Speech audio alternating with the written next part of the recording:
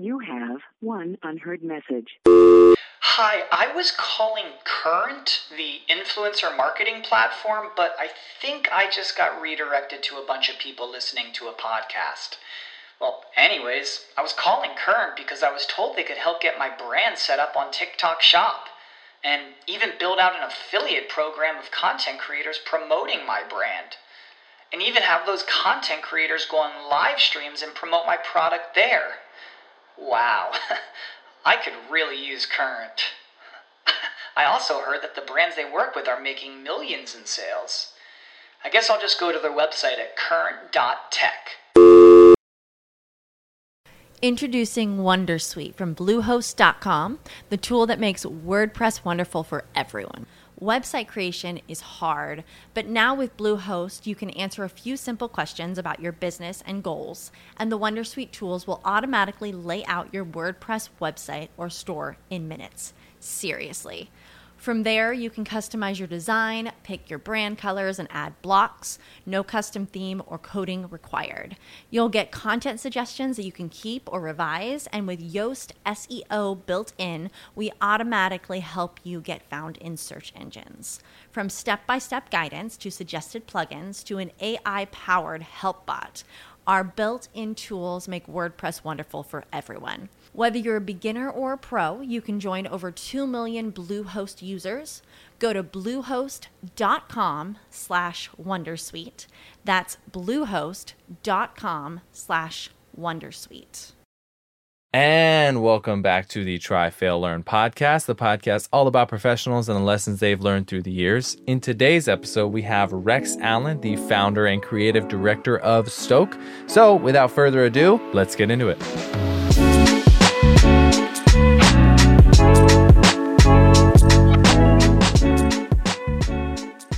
Rex, thank you so much for being on the show. If you wouldn't mind, just go ahead and introduce yourself and let's get into it. Yeah, so I'm Rex Allen, career mechanical engineer turned marketer and content creative and branding guy. So I gave up the old engineering career about a year ago and went full-time in my own business, running a business called Stoke. So creative agency for brands, doing all sorts of branding and content. So stoked to be here on the show and hang out with Josh and kind of chat a little bit. Yeah, man. That's cool. So the reason I wanted to have you on this show specifically, you and I connected and had a call, was it 3 months ago? It wasn't that long ago. Like that. Yeah. So we were just chatting about, marketing in general, and your story stuck out. And I've met like 2 or 3 people after I spoke with you who have a similar path, but going from an engineering background to a marketing background. And in my head, those seem completely unrelated and not at all similar. So let's talk about, college, education. Let's talk about the reason why you went and got a mechanical engineering degree. Just go ahead and fill us in with college life. So when I served a mission for my church, 2 years in Russia. And when I guess before that, I had decided to become a mechanical engineer for some reason. Nope. I don't know. It was just kind of like planted a bug in my head, right? A lot of people that end up being engineers come from engineer families, right? Their dad's an engineer, their grandpa's an engineer. Like they're just used to having engineering in their life. Okay. But I did not, right? So like my dad liked to tinker with things and I grew up liking to tinker with things.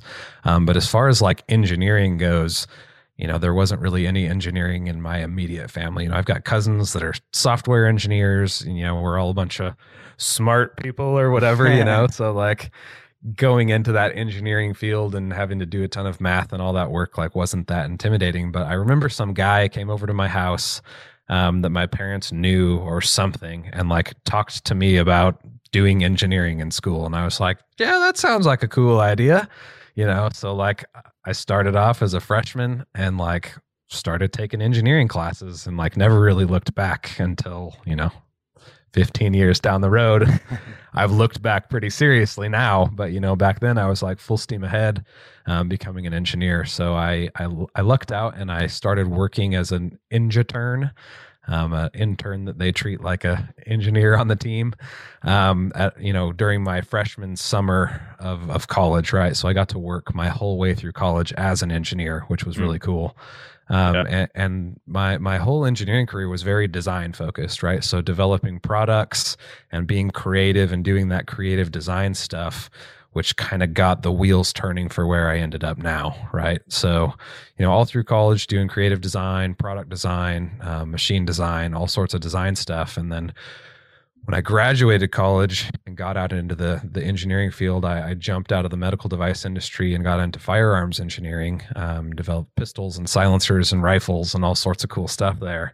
Yeah. And in developing products for an industry that I was passionate about and an active participant, as a shooter myself, I always jumped at opportunities to go hang out with marketing teams, whether that was doing video production for product releases or helping out with creating 3D assets to go along with things like that. So I just kind of had a knack for being that liaison between the engineering team and the marketing team to help them create assets. So, with a quick hand wave of like how I got from there to now, it was just like I hung out with marketing teams inside companies and kind of realized that they had all the fun and they did the stuff that I liked to do. So on my free time, instead of reading engineering books and getting really, really good at engineering, I still think I was pretty decent, but I was teaching myself the Adobe Creative Suite and all this other stuff that, a typical engineer wouldn't care about at all. Right. And that just kind of led to this natural progression towards the creative world rather than the engineering world. Yeah. Something that I didn't realize, and I talked to somebody recently where they said, oftentimes when you talk to an engineer, they are very creative people. And on the surface, when you think of engineering, you think, somebody who's really good at math and very, straight-laced and by the book, and there's not much deviation. When you think of somebody who does design, you think of the opposite in every possible way. What I mean? Like very emotional, very just guided by the way they feel. But when you look at what an engineer does, and I think you would echo this, there is a lot of creativity in problem solving. And in mechanical engineering, my best friend is an electrical engineer, worked for Lockheed Martin, and now he owns his own business building out camper vans. Dude's using a lot of creative problem solving, trying to fit a whole house inside of a van. So what do you think the main keys of, your engineering degree and also your time as an engineer, how do you think that plays into, you talked about being around people who do design, but what do you think the skills that you developed there as an engineer, which ones best played into now developing Stoke? Yeah, so I think as an engineer, all through engineering school, an engineering education doesn't really give you a whole lot of depth into any subject that you study, right? It's all kind of a surface level of like, this is the world of engineering. And inside any facet of any of these classes you take, you could go 10 miles deep, getting PhD level degrees, getting really specified in that one thing, right? So in that kind of surface level technical degree that you get as an undergraduate in mechanical engineering, you really focus on applying your problem solving skills to problems within the subset of each class that you take, right? So that overall education that you get is really about identifying problems, applying the scientific method to break down those problems, figure out what you have control of, what you don't know, and then go solve for what you don't know, right? So that skill is so ingrained into your brain after 5 years of just like plugging through that over and over and over again to all of these different problems that you get really good at solving problems, right? Right. And when presented with any new situation or a new problem, whether that's an engineering problem or a design problem or a working with a client problem, if you have enough time, you can apply that whole method to it and find solutions that work, right? Using that kind of same education. Sure, a lot of times when you're running your own business, you don't have enough time to go a mile deep on every little problem, right? So you as best you can, you use those skills that are just kind of dormant in there to kind of make your best way through it. But I think being a creative problem solver, probably more than anything, just having the confidence that any situation that I'm presented with, I can figure out a way to get it done. And having that mentality has helped me be successful as I take on project work with clients that are kind of all over the map as far as industries they're in or the type of work that they need help with. I'm pretty able to fluctuate in and out of all sorts of different creative facets to help clients out. Right. Something that I struggle with is this aspect of ownership. Whenever you're on a team and somebody has a small portion to play in a product from the time it's being, conceptualized to developing to then released, right? No matter what it is, people tend to be motivated if they feel an ownership in that product. And I don't know the engineering process. I don't know how it works in engineering firms. So this is a completely ignorant question. But would you say that, right, because with Stoke, you are there from the beginning of the idea isn't even born yet to a finished product. And you see it through from beginning to end. As, I know you're trying to hire your first employee here with Stoke. But really, everything is done. Rex Allen has complete control over everything and does it all. But with engineering in a firm, do you get that same kind of beginning to end satisfaction of ownership? Yeah, I think a lot of that depends on the size of the company you're working in, right? So we're talking about ownership, we're talking about your effort and I guess influence into what a product ends up becoming, right? So if you're working for Boeing, you have no influence over what the ultimate result of the 747 looks like, right? None, right. You have some control over like this bolt that holds the wheel onto the axle or whatever, right? Yeah. One thing, but like you have no control over the total picture, right? And then as the company gets smaller and smaller and smaller, as an engineer, you definitely get more and more and more influence over what that ultimate product looks like, right? So when I started at Silencer Co., we had 450 employees, but our engineering team was like 3 full-time designers, right? So we had very direct influence over everything that we produced because we were the guys that were touching everything, right? And we would work collaboratively to produce products. So there was a lot of that sense of ownership where like things that come out of your brain end up on the final product and end up in video games and, all sorts of all over the place. And you have a very good sense of ownership for the ideas and the concepts. But at the same time, you have zero ownership or reward out of the commercial success of the product, right? So you get paid your salary whether or not the product flops or whether it's a wild success, which is good and bad, right? So you have less risk. I mean, ultimately, you always have risk as an employee because you could get fired at any moment, right? Or laid off, or the company could fold or whatever, right? So there's this false sense of security that you have as an employee, but like if you kind of put that aside, there's not as much risk tied to the success of a product when you're an employee, right? So, the Silencer Co. Maxim 9 pistol, right? Like nobody knows that Rex Allen had a big influence in what that became, right? Like nobody knows who I am, but people in the industry know who Silencer Co. is, right? And what that pistol is. So the company gets all of the recognition, but at the same time, they're the ones taking the risk for the most part. Right. So it's definitely a unique balance there versus like now, if I were to say, okay, I'm going to develop a silencer and create a silencer brand called Mute Silencers, which I may or may not already have. Like I own all of that, right? So if the product goes well and all of a sudden sales go wild, then I reap all of the benefits of that versus if I'm just a contracted employee, like I fulfill my contract work and then they go out and make millions of dollars off of the product. So ownership as an engineer is definitely an interesting thing, right? Because it's really interesting when you like get hired onto a new company, like you are essentially giving them everything that's inside your brain. You like fill out a disclosure of like, these are my patents, these are my previous inventions, these are all the ideas that I had before I started working here that you can't steal from me. And then the second they start paying you, they essentially own anything that comes out of your brain. So it's like kind of scary, right? Like if you're inspired by something at work, like technically they own that idea that you were inspired to have, right? So it's this really weird balance of IP ownership and where that gets assigned and who owns it. But like when you're an employee as an engineer, like you're selling your brain. It's really kind of a weird thing. Interesting. I didn't know that. Yeah. That's bizarre too, because you look at like, you would think that when designers come on, right, in graphic design or really any role in marketing that the same thing would apply, but that's not always the case. In a lot of places there, you can have several, side hustles, so to speak, right? And you can come with all kinds of things and they're yours still. Yeah. Yeah. So as an engineer, like cause I started doing Stoke stuff, while I was still an employee. Right. And I had a very open agreement with my boss at the time to like, hey, we have a gentleman's handshake. I'm not going to work on anything competitive.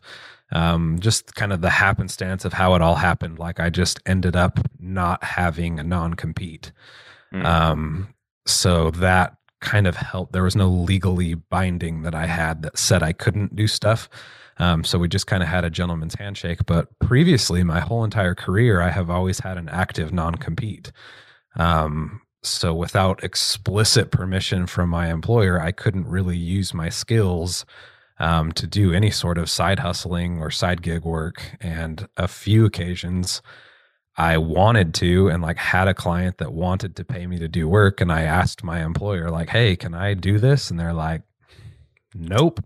Wow. So it was a really, it was a really interesting situation. And, as I'm looking to hire someone, like I certainly understand that, like if I hire someone to be a graphic designer for my business, it kind of gets gray if they're out soliciting that same work that's kind of in competition with, me as an employer or as the owner of Stoke. I would also go after that same work, right? So it's like competing against your employer, right? Is never a good idea. But for me, like one of the reasons I kind of branched off from like trying to do engineering consulting was it just made more sense. And it was a lot more cut and dry of like, hey, you're paying me to be an engineer. Like I'm over here doing marketing and creative and making videos. And like, that's totally not different in competition.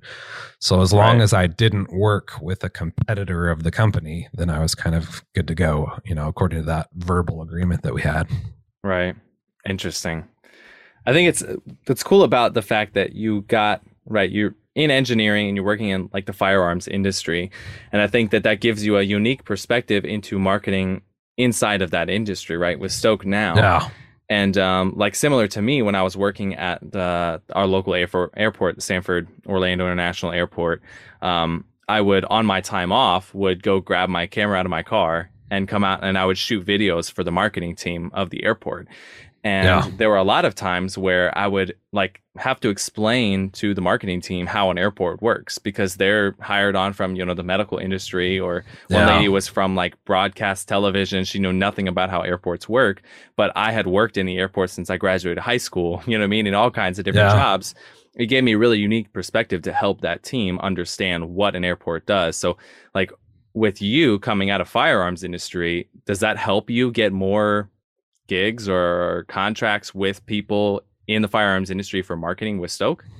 Yeah, I mean, I would say yes and no. So I think probably, if I had to guess, probably half of my clientele has come from that industry, connections that I previously have had, or people that knew people that knew people. So a lot of that has come from connections from the firearm industry. And then a portion of that are, people who used to be in the industry and are now working somewhere else. But because we have that tie and that connection, that I end up doing work for them there.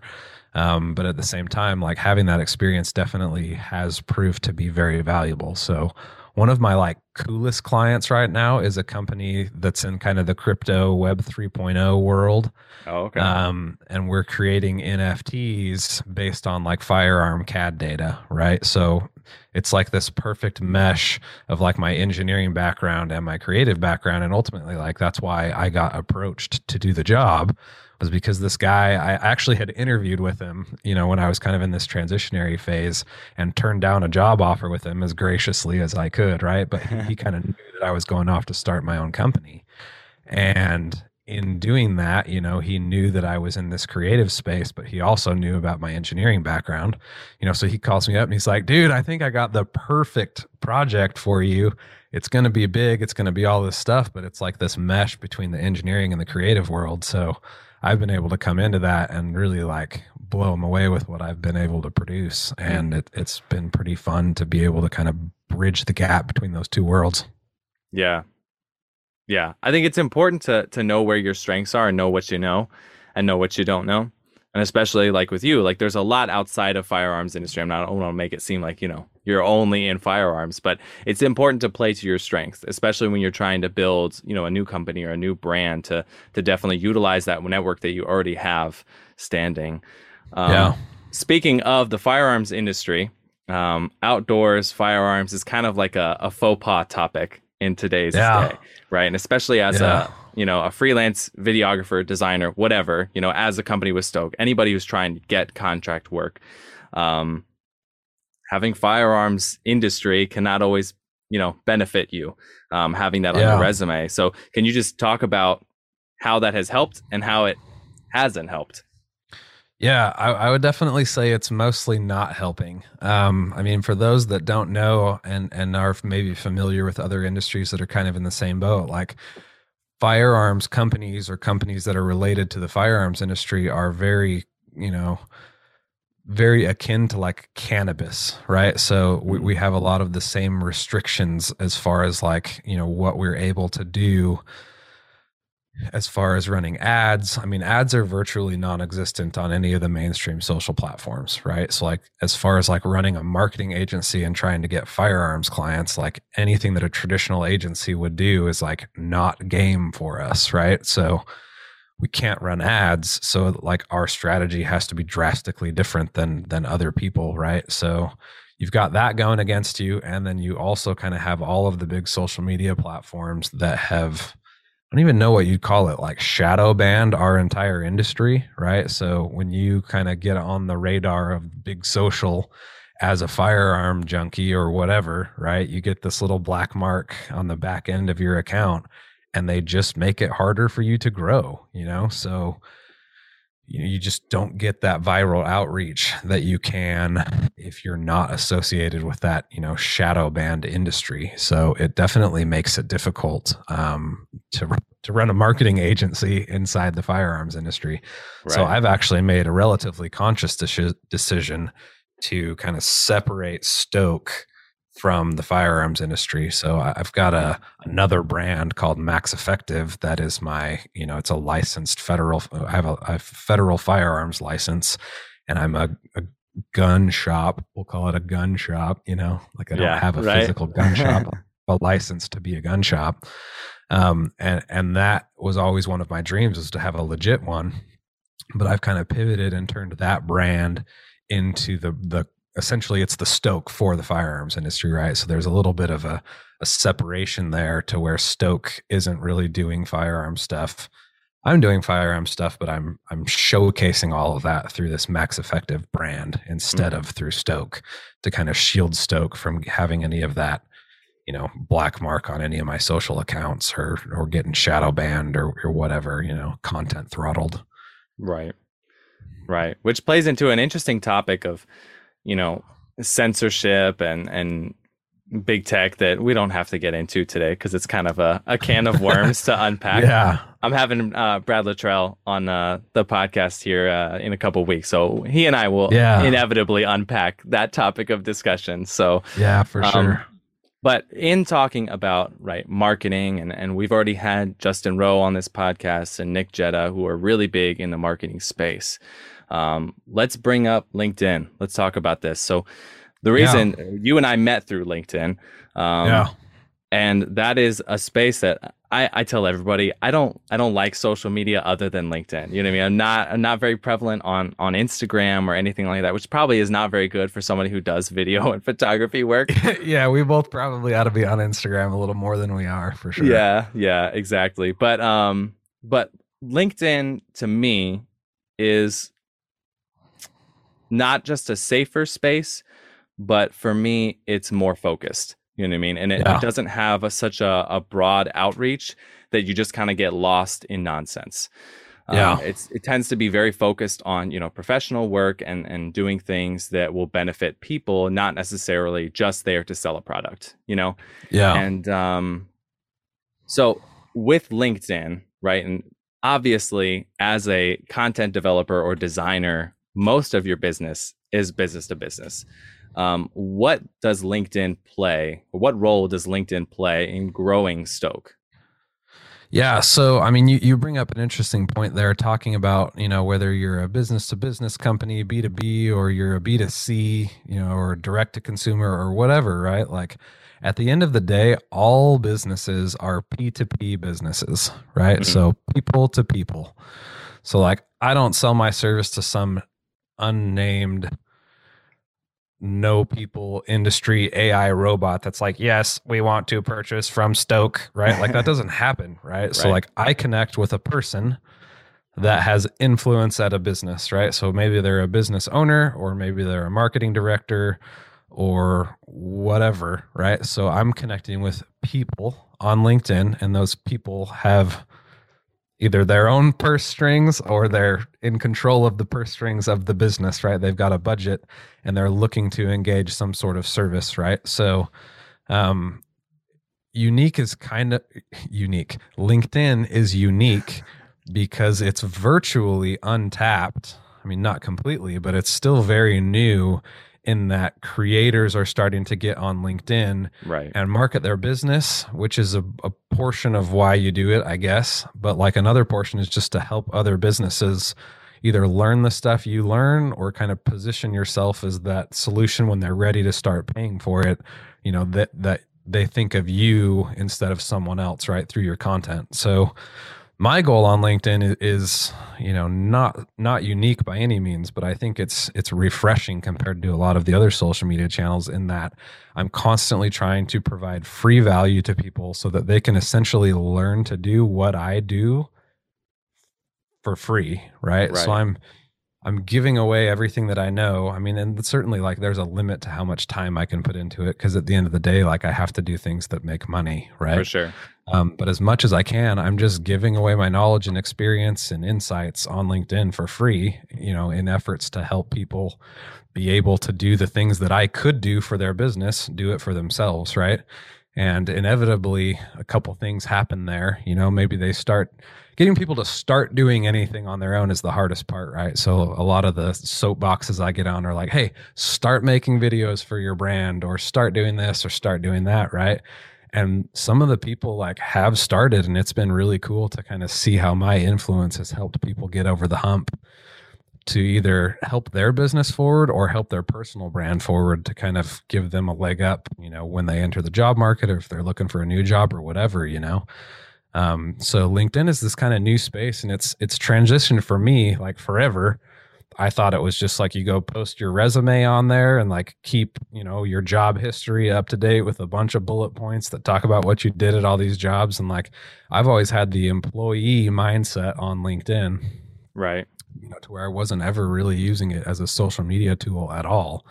I've only recently, since starting Stoke, have I even started to be active on LinkedIn at all, So over the Right. last year, I've connected with almost 2,000 new people in a year, Wow. and like it's pretty insane, how much my LinkedIn experience has changed from when I started posting and started getting active on the platform. Because when I did, it had the old Rex everything, so it was just my engineering resume and all of my connections were either engineering coworkers or salespeople that sell crap to people who have engineering director on their title or whatever, So Yeah. I had a lot of really weird, irrelevant connections for what I was trying to do. I mean, go figure, you're going to pivot your career Yeah. 360 and like you're going to run into that, but over the last year, it has really changed. And recently, I mean, LinkedIn has started to become a business treasure trove to where the content that I've been creating, there's all these people that see that and don't interact, right? And I think that's probably one of the biggest like nuggets of advice that I would have for people who are thinking about getting started on LinkedIn is like, yeah, you're going to have those people who are kind of in that creative mindset on there. And those, for the most part, are going to be the people that interact with your posts, right? So the Rexes and the Joshes out there are going to be in there liking and commenting because we get it, right? We understand because we are creating, we understand what a like means and what it means when you click see more or what it means when you comment. Like that helps the other creator. So as we are interacting, we're commenting, we're adding value every chance we get on the platform, right? Right. But there's all these other people on there that are not doing that. They don't know that that even exists. They don't know why you would interact. They're just not activated, right? And like, you have to remember that those people are watching your content and they're seeing it. And you have to remember that you're speaking to those people and not just the other active people on LinkedIn. Right. So, I mean, I want to say this was last week, right? I made a post and a guy liked it that I had never seen interact with my content ever, right? And I'm like, who is that guy? Like, we're connected, right? Because I'm kind of the idea that you just connect with anybody that reaches out, and I try to reach out to people I think are interesting and Sure. just to connect and stay in touch with their content and whatever, right? So me and this guy were already connected. So, first degree connection. I click on his profile and I see that he runs like a pretty cool company. And I'm like, that's neat. Like, I just want to meet him, kind of like I met you. Yeah. And I just messaged him and reached out. I was like, hey, tell me a little bit about your company. Like, I see you're out there in Idaho. That's cool. I've got some friends up there, blah, blah, blah. Right. Just pretty simple. First time I'd ever messaged the dude, even though we were already connected. Right. Right. He messages back and says, Rex, we have been following your LinkedIn content for a long time. We really like it. We would love to have a chat. Let me introduce you to my director of marketing. So the director of marketing reaches out, friend requests me. We set up a meeting like 2 days later, talk about their business, talk about what I do, what they do, what they're looking for, where they're at. The alignment was like perfect because they're a firearm company looking for help with kind of brand strategy and identity and stuff like that. And then down the road content. And like we had a verbal agreement of a contract on the first phone call. Wow. Had a contract signed within 2 days and like they're a new client. Right. So we went from like, didn't even know who they were on the face of the planet to like new contract in the course of a week, all because of me being an active participant on LinkedIn and sharing value for free, teaching people how to do what I do, teaching people how I think. Like, it's magical. Like, it's so cool. So like anybody if you're seeing this and you're not on LinkedIn, which is unlikely because people who are going to see it for me are going to be on LinkedIn, probably for you the same, right? But like if you're watching this and you're not active on LinkedIn, get active on there. Even if you're an employee, like that can turn into such a huge asset for your career that like, I can't even imagine not being on LinkedIn now, Yeah. Yeah. And it's interesting to talk to different people and their philosophies, right? And you have people like yourself who like give out all of the free information, right? Give the whole system out. This is how I do everything, totally transparent. And Justin Rowe is the same way. He gives out all of his content for free, just tells everybody, hey, here's the model. He literally made a post, said, this is everything that we do. This is the whole model, blueprint, take it, steal it. And he said in the podcast, it's all about time versus money, right? If you have more time, then you're going to put the time in to learn it. But if you have the revenue to support it, you will. And a lot of people have different philosophies when it comes to developing content or what they're doing on LinkedIn, right? And in your case, you're giving out information for free and you're hoping that exactly what that interaction is what happens, right? That people see your content, they see the value you have to provide, and eventually it translates into somebody coming on board to be a new client. And then you have people like Nick Jetta who do the very same thing, right? They're producing content with the hopes that those people will either get value from their content, but ultimately for their business, come on board and become a new client. And then you have people like me who don't have any of those things, who don't have a clear landing place for customers. And I'm fine with that now, right? I'm still growing. I'm still developing. Yeah. That's part of what this podcast is, learning from people who have done this before me. So I'm working on some things and I'm chewing on some things. I think I know what I'm going to do. But really, what you said about it being magical is so true. I mean, even for people like me who don't have a very clear place for people to land, it's still something that I grow and I benefit from, right? And I've learned tons and tons of things from yourself, from Nick Jetta, from Ben Owen, who's on LinkedIn and doesn't do a ton of marketing content, but more like leadership content and things with a bunch of stuff with like with Flanders Fields and just helping people out with the Afghanistan evacuation and everything. And so there's a ton of stuff that you can learn and grow from the people on LinkedIn. It's not all about dollars and cents 100% of the time, which I think is unique from Instagram. right? Where like Instagram is very much like you might convert somebody into a sale, but it's also like, hey, look at how great I am. Like, I look really great. It's all about vanity. Yeah. You know what I mean? You have one unheard message. Hi, I was calling Current, the influencer marketing platform, but I think I just got redirected to a bunch of people listening to a podcast. Well, anyways, I was calling Current because I was told they could help get my brand set up on TikTok Shop and even build out an affiliate program of content creators promoting my brand. And even have those content creators go on live streams and promote my product there. Wow, I could really use Current. I also heard that the brands they work with are making millions in sales. I guess I'll just go to their website at current.tech. Without the ones like you, who work tirelessly to keep things running, everything would suddenly stop. Hospitals, factories, schools, and power plants, they all depend on you. No matter the weather, emergency, or time of day, you're the ones who get it done. At Grainger, we're here for you with professional-grade industrial supplies. Count on real-time product availability and fast delivery. Call, clickgrainger.com, or just stop by. Grainger, for the ones who get it done. Yeah, and LinkedIn is special because like you don't have an avatar on LinkedIn, right? I mean, I guess you could, and I'm sure people are like that on there, but like for the most part, it's like your real face, your real name attached to like the real company that you work for. Right. Like it's less, I mean, certainly like it's still kind of a highlight reel, like Sure.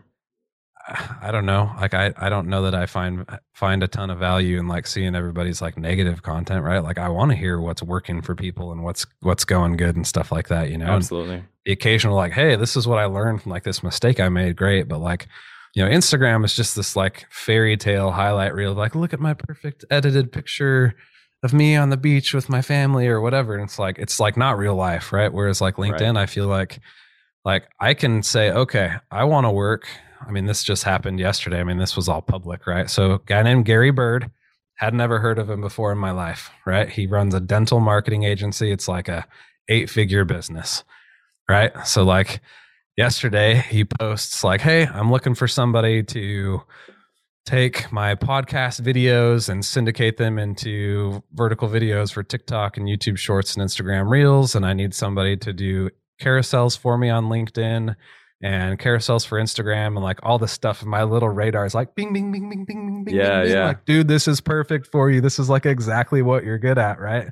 But I'd never heard of him, right? So one of my friends, contact that I had met on LinkedIn, had a video call, an intro call just to get to know him, just like you and I did. Yeah. I had already helped him get a client. And he just comments and he's like, Rex, dude, this sounds like it's right up your alley, right? So I jump over there, see the post. I'm like, oh my gosh, this is a gold mine. So I check out this guy. His name's Gary Bird. He runs like a marketing agency for dentists, dental practices, right? So like hyper focused in on a niche, Right. which like I probably should do at some point, but like not there yet, but whatever, right? So I jump on his TikToks and I'm like, oh man, this guy's got some rad TikTok videos. Like he's doing good. Like I think this would be a fun, content wise, because he talks a lot about entrepreneurship and leadership and all this stuff of like how to run an agency. I'm like, if I'm editing videos for this guy, like I'm going to soak up so much good information, right? So I'm like, I want to work for this dude. So I took one of his TikToks and I broke it down, point by point. And I made, I branded, based on the colors in his TikTok videos and all that jazz. I'd never seen his brand book or anything, right? So just based on like my best idea, I like made a branded LinkedIn carousel kind of going through that TikTok of like, this is what he said in the TikTok. And it was like, one of those swipey carousel posts. And I posted it and like tagged him in it. And I was like, Gary Bird said this. So I made this. This is what I learned, blah, blah, blah. And like, he reaches out, he's like, holy freak, dude, that was so awesome. I'm going to put you in touch with my project manager. So like, we have this whole email chain going of like, wow, me starting to work with him. Right. And then he goes on his TikTok account. I mean, it's a newer account, but he's got like 35,000 followers. Not bad. And he does this whole video and he's like, flips up his cell phone. He's like, you want to know how to make a bunch of money for your company really fast? And then he like pulls up my LinkedIn profile. on the video, and he's like, this guy Rex, I made a post and said I was looking for this, and he like opens my profile and he's like, this guy, and he scrolls down and he's like, he looked at what I said I wanted, he actually started doing the work of like what I said I needed, and like he sent it to me, and like now we're gonna start working together, so it's just like, all you people sitting on the sidelines just hoping business is going to come to you, it's not going to happen. Like you have to be proactive, right? And like, I'm busy. Like I didn't really have time to go do that, but like I really want to work with this guy. So I was just like, whatever. I'll just like stay up till midnight, finishing all the work that I didn't do because I was making this carousel for this guy. And like, I mean, we're not signed yet, but like I think we're headed towards that pretty quickly. It's like one day. I've heard this said before, like on LinkedIn specifically, like you're one connection away or one DM away from your life completely changing. I want to see that on a t-shirt. That needs to be a Rex Allen or a Stoke t-shirt, man. Start running a merch brand right there. Yeah. I mean, I've thought about it a lot. So I've got a new guy. I think I've got a new guy like all but hired. So like I'm drafting up an employment contract right now. And like, I think next week he's going to start. And one of the things he's done a lot of in the past is merch design and stuff. So it's definitely like a potential on the docket of like doing some of that kind of stuff. So yeah, if nothing else, that t-shirt I want to see come out because I want it. So you bring up a good point about working for free. So let's talk about a lot of people do not like the idea of giving creative work, doing exactly what you did for that guy, right? You didn't have a contract. He didn't say, hey, I'm going to pay you. You just went on your own and you did this carousel for free for this guy, did research, did an outline, everything. Like that's a lot of work. I don't know how long it took you. Yeah. But that's not like a... Yeah, I mean, especially like building a branded carousel, right? I could have made one according to my brand and it would have gone a lot faster, right? But like doing the work that he was looking for, going that next level made me stand out more than anybody else that wanted to work with him, Right, which is a good point. And I want people to realize that sometimes I wrote an article about this before I'd ever done anything with LinkedIn. I was like not trying to, but I wrote an article about working pro bono can really be that extra leg up that you need for contract work or even getting a job, right? Signing on for your 9 to 5, doing a little bit of work to show your talent makes you stand out, and being so restrictive with yourself and your talents that you say like, nah, I'm not going to do any work unless I get paid can be like the biggest killer to your ability to land a contract. Yeah. So, I mean, I think, going back to something that you said earlier in the call, like it comes down to time versus money, right? Like if your time, let's see, what's the right word? If you've got a lot of time and not a lot of money, then do work for free. Right. Like you've got the time, you don't have enough clients. So like start there. Right. But if you're the other way, right, you've got a lot of work, you've got a lot of clients and you have no time, like, don't work for free. You're trading paid work versus not paid work. So like, don't do that. Right. But like, for example, yesterday, like I saw a pretty lucrative opportunity, right? The dude seemed really cool. So like, I just want to work with him because he seems cool. Yeah. Seems like he's got a cool company. I feel like I could learn a lot from working with him. But then at the same time, like I had an opportunity to kind of publicly talk about this whole thing, right? This idea of like doing free work or what, right? So like, that wasn't totally altruistic of me, just like doing free work for this guy, right? Like I made a branded post for him and like left it branded just for his stuff that like if he wanted to post it, he could, right? But like there was no conversation. So it doesn't perfectly match, his branding and stuff because I had never seen the brand book, but now I have because they sent it to me because I like made an impression, Right. But like I also, put Gary Bird times Stoke at the top of one of the posts and I posted that carousel on LinkedIn. And it's gotten 3 times the reach of a normal post, So like 5,000 people now have seen what I did yesterday. Dang. And like that stuff compounds and, you jump on more calls and people are like, dude, you're good at what you do. We want to work with you, and like, so I don't know. I don't work for exposure, right? People are like, yeah, do all this work for us and we'll exposure, blah, blah, blah. That's the conversation we have all the time. Like, not going to do that, right? Because like if I make a video for XYZ brand, I'm not getting any exposure out of that. Like they're getting exposure because it's their video. Right. They're not going to be like, check out this video that this guy made for us. It's going to be like, check out our cool video, So like working for exposure is fake, but like it's not real. Like that's not a thing. Right. So Right. if that's the case, then I would say, yeah, don't do free work and trade for exposure because that just doesn't happen. But like if there's an opportunity for you to do something that's going to help you get noticed by a super huge brand or whatever, like do it. Right. You got to get that train going. And when it's stagnant and you're not getting clients in and you're not getting work, presented to you, sometimes you need to put in extra effort from somewhere else to get that process going. And I mean, things like branded videos that you do for other companies are not always great. You know what I mean? And I don't know if you saw it, but I did the watch band I'm actually wearing right now.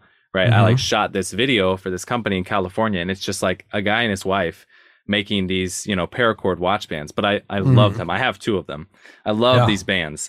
And so I shot like a YouTube short of their watch, right? Yeah, I've seen it. They like freaked out. They loved it. They were super happy. I think it's still on their website, on their homepage. Yeah. And then I made another one that kind of, they sent me a free watch band, and I made another one that's kind of more my style. You know what I mean? It was more like, dark and had this kind of like dark and moody kind of feel to it, which I love. Yep. And I made it, and I don't think they were that excited about it. I don't know if they're probably not going to ever listen to this, but they did not seem happy. They did not seem happy with the end product. But sometimes when you develop content for that person, right, that's only going to work for them. And when brand recognition kicks in, you can't really get exposure from somebody else's brand for your own brand. You know what I mean? If you're developing something with their brand in mind, even if your name's on it, it's not going to naturally convert most people over to like, oh, that little name there in the bottom corner, Rex Allen. Oh, maybe I should look into him. Maybe he sounds cool. Yeah, I mean, for example, like say that guy was like, oh yeah, I'll pay you by exposure by making a TikTok, right? Mm-hmm. Like his TikTok has had 5,000 views, right? Like that's pretty good. And like the whole entire post was about me. Right? Like my name's all over it. He talks about me. He tags me in it. Like there's no more exposure than you can ask for than that. Right? If I was like, hey, I'll make you a carousel if you make a TikTok about me, which wasn't the conversation. But if that was the conversation, he fulfilled on it. Right? Like he made a TikTok post all about me on his channel that's got 37,000 followers. Right? Right. So of those 5,000 views, I've gotten like 3 new people that followed me. So like exposure is freaking fake. Like it's not real. Like people don't watch Gary Bird's content and then like see a video about Rex Allen and then all of a sudden they're like, oh yeah, that guy. They just don't do that. Right. So yeah, I mean, even content. Don't let people do it, right? Don't let people try to pay you an exposure. It's fake. It doesn't work. It doesn't work. And I think, man, it has to do a lot with, what kind of content you're making. And this plays pretty well into my next point of like, you can get, right, everybody, like back in the day, especially with like YouTube, everybody's like, oh, I want a shout out, like give me a shout out, which is like cool, like that could help you. But the problem is that like, so I didn't do hardly anything on LinkedIn that was good or significant, didn't convert to anything, didn't even grow until like 2 months ago, 2 or 3 months, right around when you and I met. And it really kicked off with, I just like got kind of like sick and tired of doing nothing and wanted to build something that was my own. And so I made this video that's just like really honest and transparent. It was kind of like grumpy. And it was just like, I think New Year's resolutions are stupid. Like, I just think they're dumb. And Ben Owen like commented on it and was like, this is awesome. This guy's great. And like for the next several posts I made, comment on it and like grew my reach and engagement, which was great. And I was super excited, super grateful. Ben, thank you so much. But really what he did was made more work for me. You know what I mean? Because you can get all the shout outs you want, but if you don't like keep up on things, it's going to do you no good. You know what I mean? It's not going to do anything for you. And so consistency is a lot more important than I think people realize when it comes to LinkedIn or life in general. You know what I mean? Even when you sign contract work, if you're consistently putting out good work, consistently giving good communication, a person is going to work with you again. If they have a contract, if they have something they need your services for, they're going to work for you again. But if you're like kind of spotty on communication, or you're late to meetings or whatever it is, they're not going to. And this is just a principle to life. You know what I mean? So if you're listening, you're showing up late to work, stop. Yeah, show up on, that's literally the least amount of effort that you can put into your job. But when it comes to growing a business, there's so much more than just consistency, right? And you can grow, but you hit a plateau.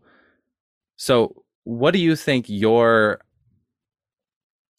solution to growth that won't grow anymore with consistency?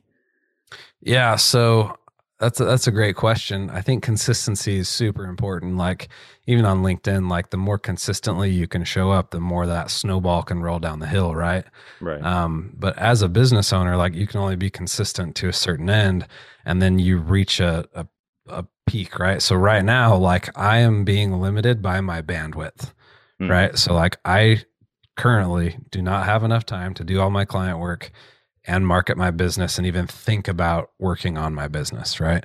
So I've kind of reached this plateau of just like, there's no more that I can do. Like there's not enough hours in the day for me to get everything done right now. So like I've reached a time plateau, right?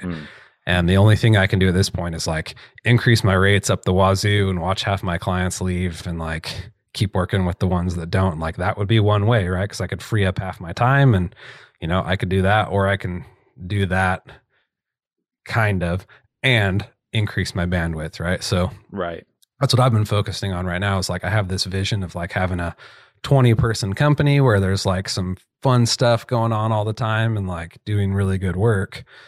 And like it can't get to 20 if you don't get to 2. So right now I'm on this mission to get from 1 to 2. And I think we're finally there. And I'm really excited to see what that change brings, you know, for my clients. And then at the same time, you know, what it allows me to focus on, because I'm not, you know, the only one being focused on fulfillment. So I'm excited to kind of see that change, and hopefully it goes well, and hopefully 2 becomes 3 and 3 becomes 4 and then 4 becomes 5 with Josh coming to Missouri and work for me.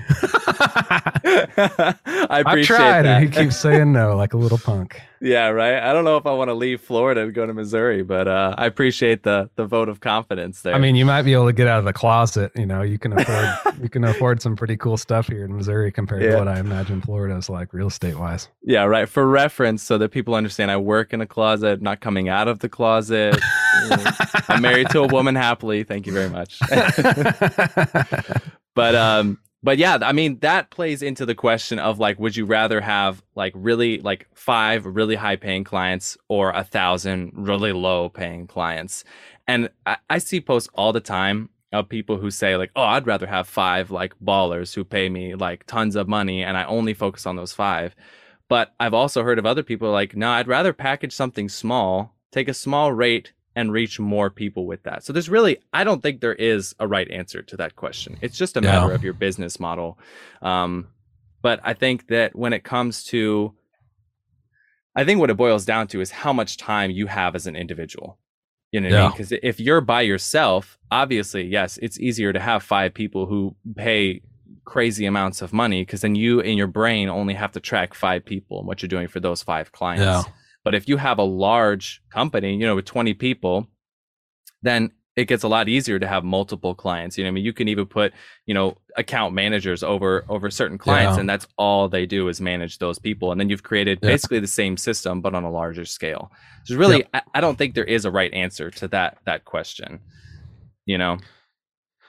Yeah, I mean, at this point, I really value the relationships I have with clients and stuff like that. So yeah, I mean, for me to try to do 1,000 of that would be impossible. Right. But at the same time, I don't have 5 that pay me a lot either. You know, so I'm kind of in this middle ground of like, you know, having all sorts of, you know, different clients with different needs, and that's one of the hard things about where I'm at. You know, I've been doing this for a year, and I've grown and I've morphed as I've been going, right? And like still trying to find that sweet spot of like, okay, do I just kind of, I've been saying this a lot, like flea flick. Do I flea flick the bad clients or the clients that don't fit what I'm trying to accomplish and really hone in on like one offering that I can get really good at? Or do I kind of continue to just be all over the place? I think it's fun being all over the place, having clients that are, focused, cause I do this whole range. I keep smacking this microphone. I do this whole range of like work, right? So it starts from the brand identity and brand strategy all the way through the brand identity creation and visual assets for a brand. And then kind of once you cross that threshold of like releasing your brand to the world, and you've got your website and your logo and your identity and your mission statement and all that jazz, then kind of cross this hump to where it's about content and disseminating your brand beyond that, right? So I kind of cover everything along that trajectory of establishing the brand and then supporting the brand. And it makes a lot of sense, I think, from a longevity standpoint. It's like everything a business needs to become a business and then grow the business. But I've got clients that are all along that phase, right? So one day I'm over here, one day I'm over here, and sometimes I take an engineering job here and there, and it's just like all over the place, right? So for me, to some extent, focusing in would probably be beneficial. Right. Which begs the question, what is your niche and what's the benefit of niching down? And I know that so I don't talk about what I do, my 9-to-5 job a lot. But I work for a company that is a marketing firm in the high quality stone restoration industry, which every time I told somebody that this past weekend, and they just stared at me like, what the heck does that even mean? Like, what are you talking about? And so they have gone so specific that it's an industry that absolutely has demand. You know what I mean? If you have marble countertops or granite countertops, or you have marble all over your house, like in the floor or anything like that, then chances are good, if you want to take care of your home, then that you need to hire a high quality stone restoration expert. And so there's definitely a market for it. So, I mean, yeah, you would probably benefit from finding a niche, but I think that there can be too far down. I think that it's possible to definitely go too specific. For example, one that I can think of is if you ran a company, I'll use airports because that's like my bread and butter. But if you had a company that was like, we clean the terminals of airports and that is all we do, and then you were the marketing firm that represented people who only did that,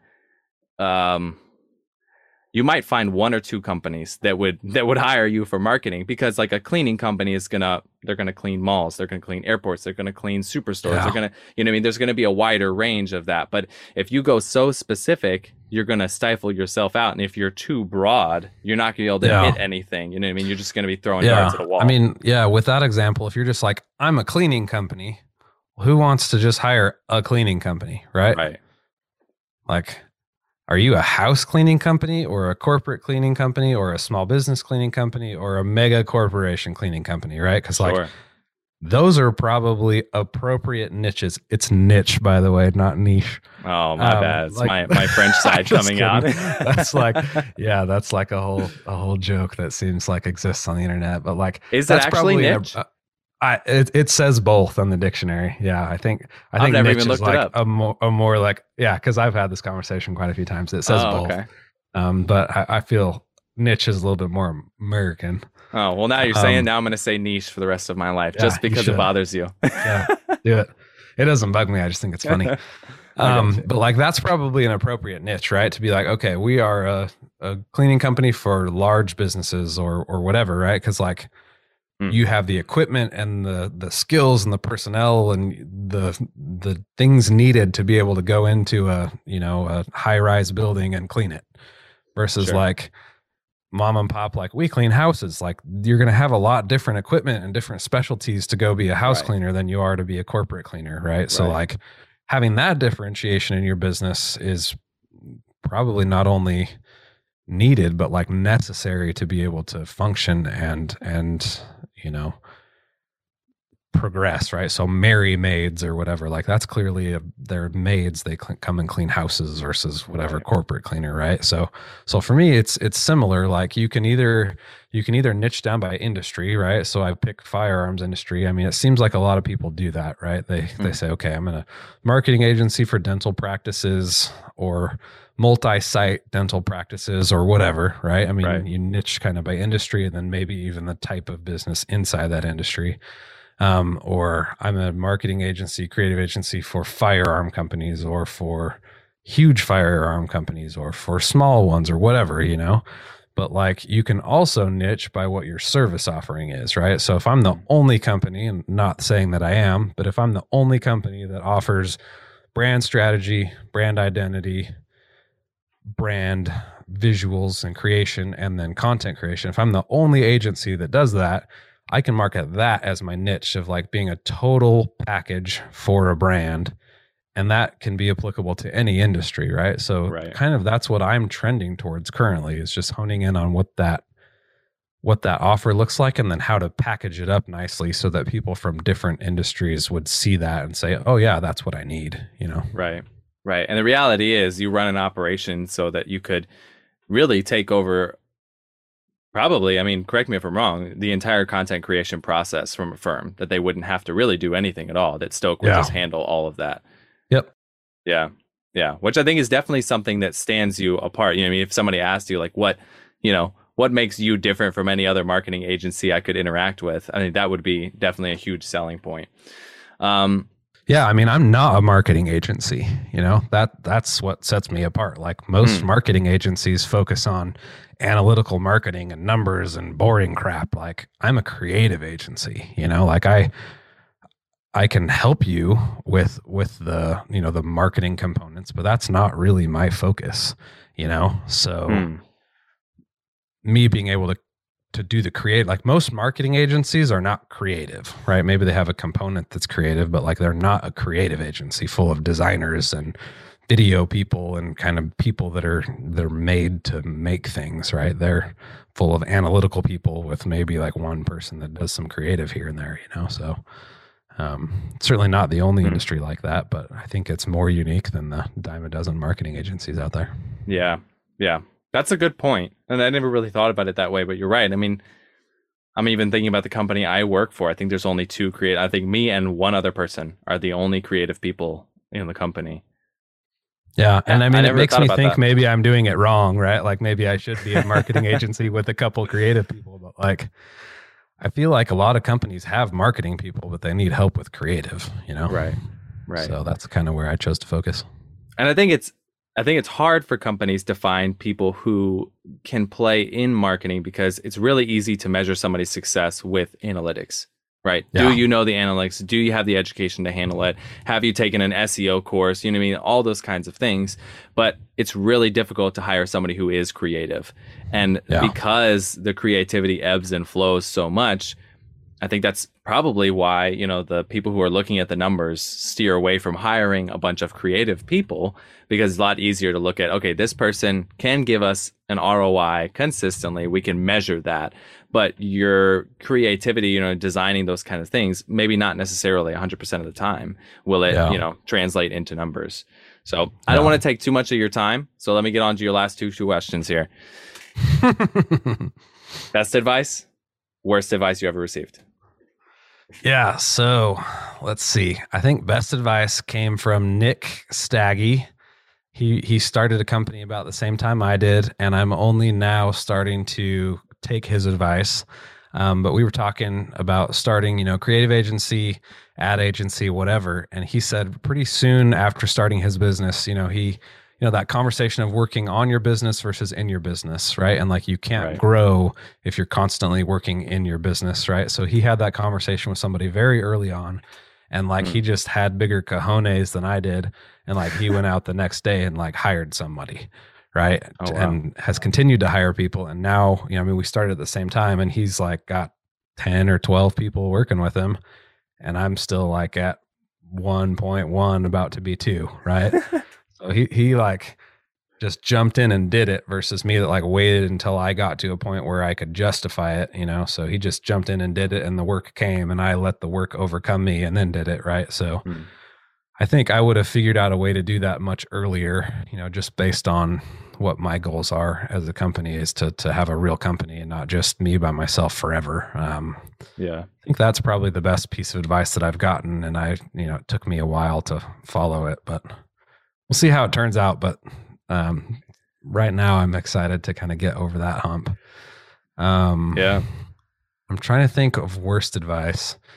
People don't really advise me a whole lot, so I don't know that I've really got a whole lot of bad advice.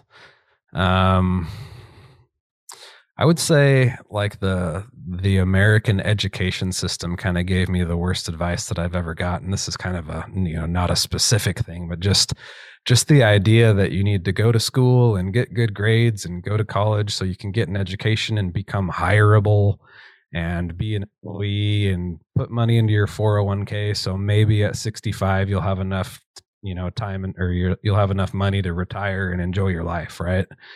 I think that's the biggest load of crock that there is, and the more kind of on the entrepreneur business owner side and taking ownership in things that I do, I see kind of the fallacy of that societal, impression that we make on kids and people as they grow up of just like needing to follow that rigid trajectory of becoming an employee. And there's nothing wrong with being an employee, like there have to be employees to be able to have cool companies, right? So there's certainly nothing wrong with that. But I wish that the system would have taught me about taking ownership and building your own personal brand and doing things to take ownership of your life and your career. So you're not just constantly subject to, the whims of the corporate world and hirings and firings and layoffs and all that stuff. Like you don't have to be subject to that. Like you can do things to give yourself some influence or some control over your career destiny. So it's probably, I don't know that that's like a specific, like bad advice, but I feel like that's kind of the way the world teaches us. And that is a wrap for this episode of the Try, Fail, Learn podcast. If you like what you heard, please leave us a rating and review. We'll catch you next time.